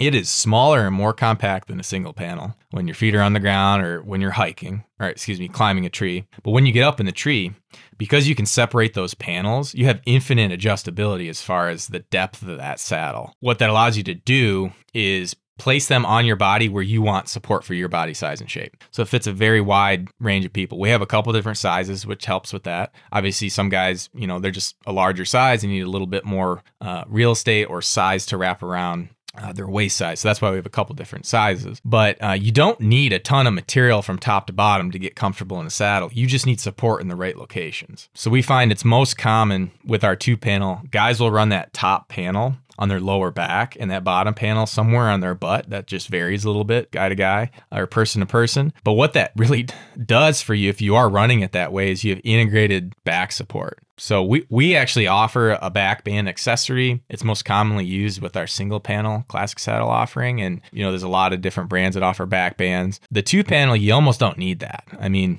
I'd say 90% of the time, I don't use one. I mean, what it does is it locks in your lower back without any extra dinking around, bringing out an extra accessory and getting that set up. And it feels kind of like the lumbar support you get on a chair or like a weightlifting belt. You think about, being in kind of like an athletic stance and having that nice posture. This locks you in and gives you that posture, which does, it's important for shooting, things like that. But it's just comfortable. I mean, they don't design chairs to, office chairs to support up, underneath your armpits and behind your shoulder blades. It's to that lower back. If your lower back is supported, everything else locks in appropriately. So I think when guys sit in the 2-panel for the first time, that is the most common reaction. I'll place those 2 panels, like I mentioned, and they'll sit into it and be like, wow, this is really nice. Like, this is really good back support. So, if you've had a back issue or an injury in the past, maybe you're a little older and you're looking to lighten the load to move around a little more. That integrated lower back support is really, really nice. Yeah.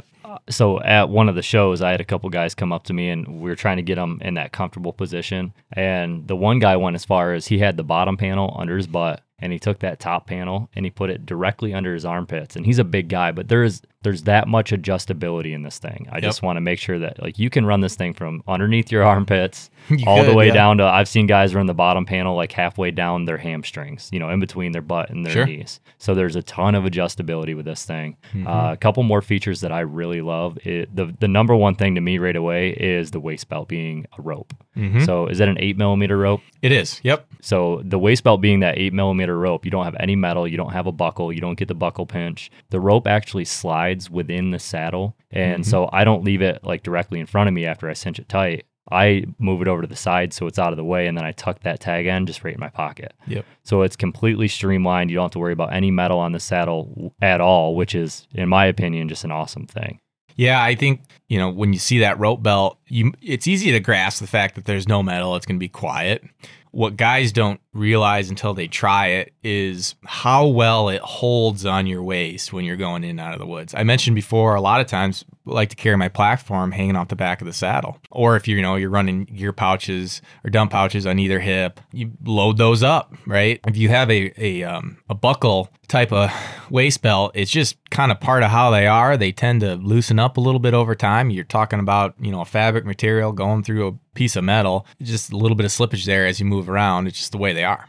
No way around it. This belt has a climbing rated friction knot for the adjustability. So once you move it to a location, just like our tethers and our lineman belt ropes with the Prusik knots, once you move it, it stays there. So what that does is when you're walking through the woods, you don't get, the saddle doesn't ride down. It doesn't want to, sag down. Saddle sag is, one of the things out on social media. See guys complaining about, and they're looking for ways to combat that with like suspenders and things like that. And we are a less is more approach with our products. So rather than, offering like a set of shoulder straps to fix that problem, we just took the problem out of the product, right? So that rope belt is really cool. I mean, let's say one of the things that's overlooked, it's cold, you pack in a bunch of your layers, you get to the tree, you got to put your bottom layers on before you climb, right? I mean, you typically got to pop, you don't always have to, depends on how you do it, but a lot of guys will just pop the saddle off real quick, right? Put your bottoms on, pop it back on.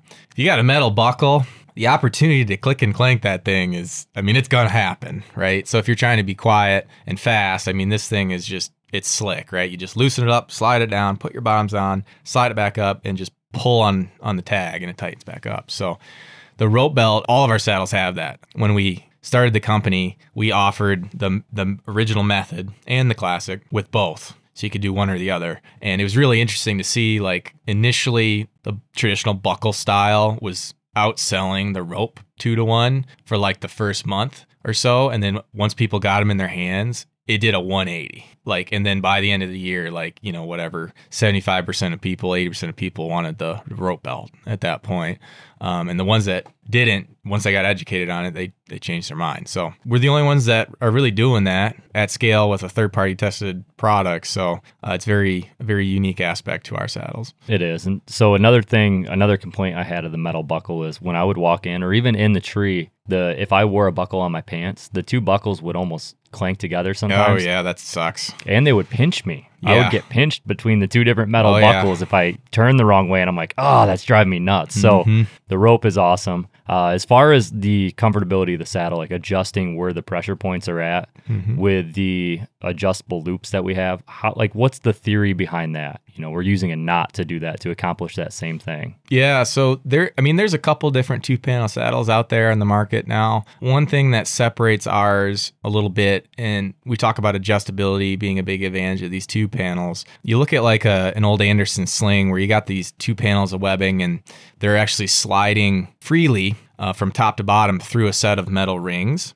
And then off of those metal rings is your bridge rope. So if you're new to saddle hunting, a bridge rope is a piece of rope that extends off of each hip or across your hips in front of you, and that's what clips into your tether, in the carabiner that's on your tether on the tree. So that's kind of your connection point. And our bridge is attached to the bridge loops on our saddle, and the bridge loops is where the 2 panels come together on either hip. And those bridge loops, we actually put a piece. Let me back up. The bridge is tied on both ends with essentially a Prusik knot. So what that allows you to do is lock in the knots in a certain spot on that bridge loop. And so what you can do, you can slide those up or you can slide them down. And what that does is you can tell the saddle how you want it to hold you. So if you want more pressure or support in one panel or the other, you just move the knots in that direction. So if I want a little bit more support in my lower back, I move the knots up. If I want a little bit more in my butt, relax my back a little bit, I can move the knots down. Traditionally, 2 panels in the past, they've sort of just settled wherever, right? If they're free floating, the 2 panels, it'll settle wherever, you know, kind of your size and shape and gravity determine it to go. And that may or may not be comfortable. So ours is designed so that you can tell it what you want for you or need for you to be comfortable. The design of those bridge loops is a little bit different than others on the market in that, you know, Prusik knots, when you sit into them, they can get really tight and bind up. And most bridge loops are just a piece of flat webbing sewn, you know, kind of sewn into a folded position to connect the 2 panels. Ours, we have some tubular webbing that goes over that section, and inside there is a piece of 8mm climbing rope. Actually, it's 6mm. It's a little bit smaller diameter. What that does is the bridge loops that these knots are tightening on are now cylindrical. Like a Prusik knot is designed to wrap around a circular or cylindrical piece of rope so that it can tighten down and hold there, but then it can also break and adjust easily. If a Prusik knot is tied around a flat piece of webbing and it binds, it does not want to move. And it is a pain in the butt to make that adjustment. You can still do it, but it's not fun. So we actually have designed these bridge loops to essentially act like pieces of rope in their shape so that these Prusik knots hold really well when you place them in a certain location, but they're still very easy to adjust when you need to make the adjustment. Yeah, and I mean, I typically will adjust mine, but I'll get them set where I want them, and then unless I change to like a cold weather setting where I have a bunch of clothes on, I'm pretty much happy with it. But I will say that they hold very tight and they do their job perfectly. Yeah, for me. The one other thing you can do with those, and we often breeze over this, and it's an advantage of a 2-panel that people don't really think about. We don't even think about it all the time, but it is something that I do on all day sits, is you can run your 2-panel as a 1-panel if you want, just not separate the panels. And what you can do on our method too, if you want to try that, is take those knots and slide them down all the way to the bottom of the bridge loop, so towards the bottom panel.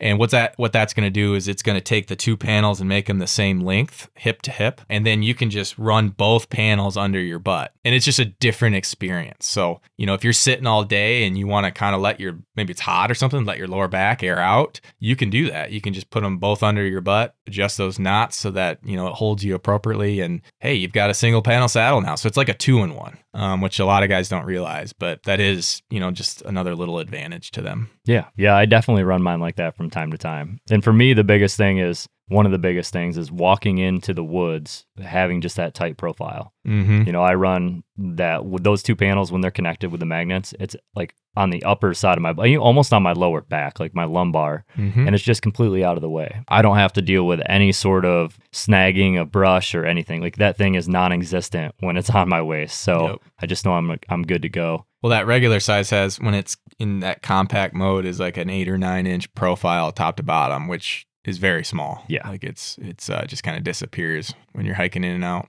Yep. Well, hey, Kev, we're at a little bit over the 2-hour mark on this thing. So it's been an awesome podcast. I think we've covered a ton.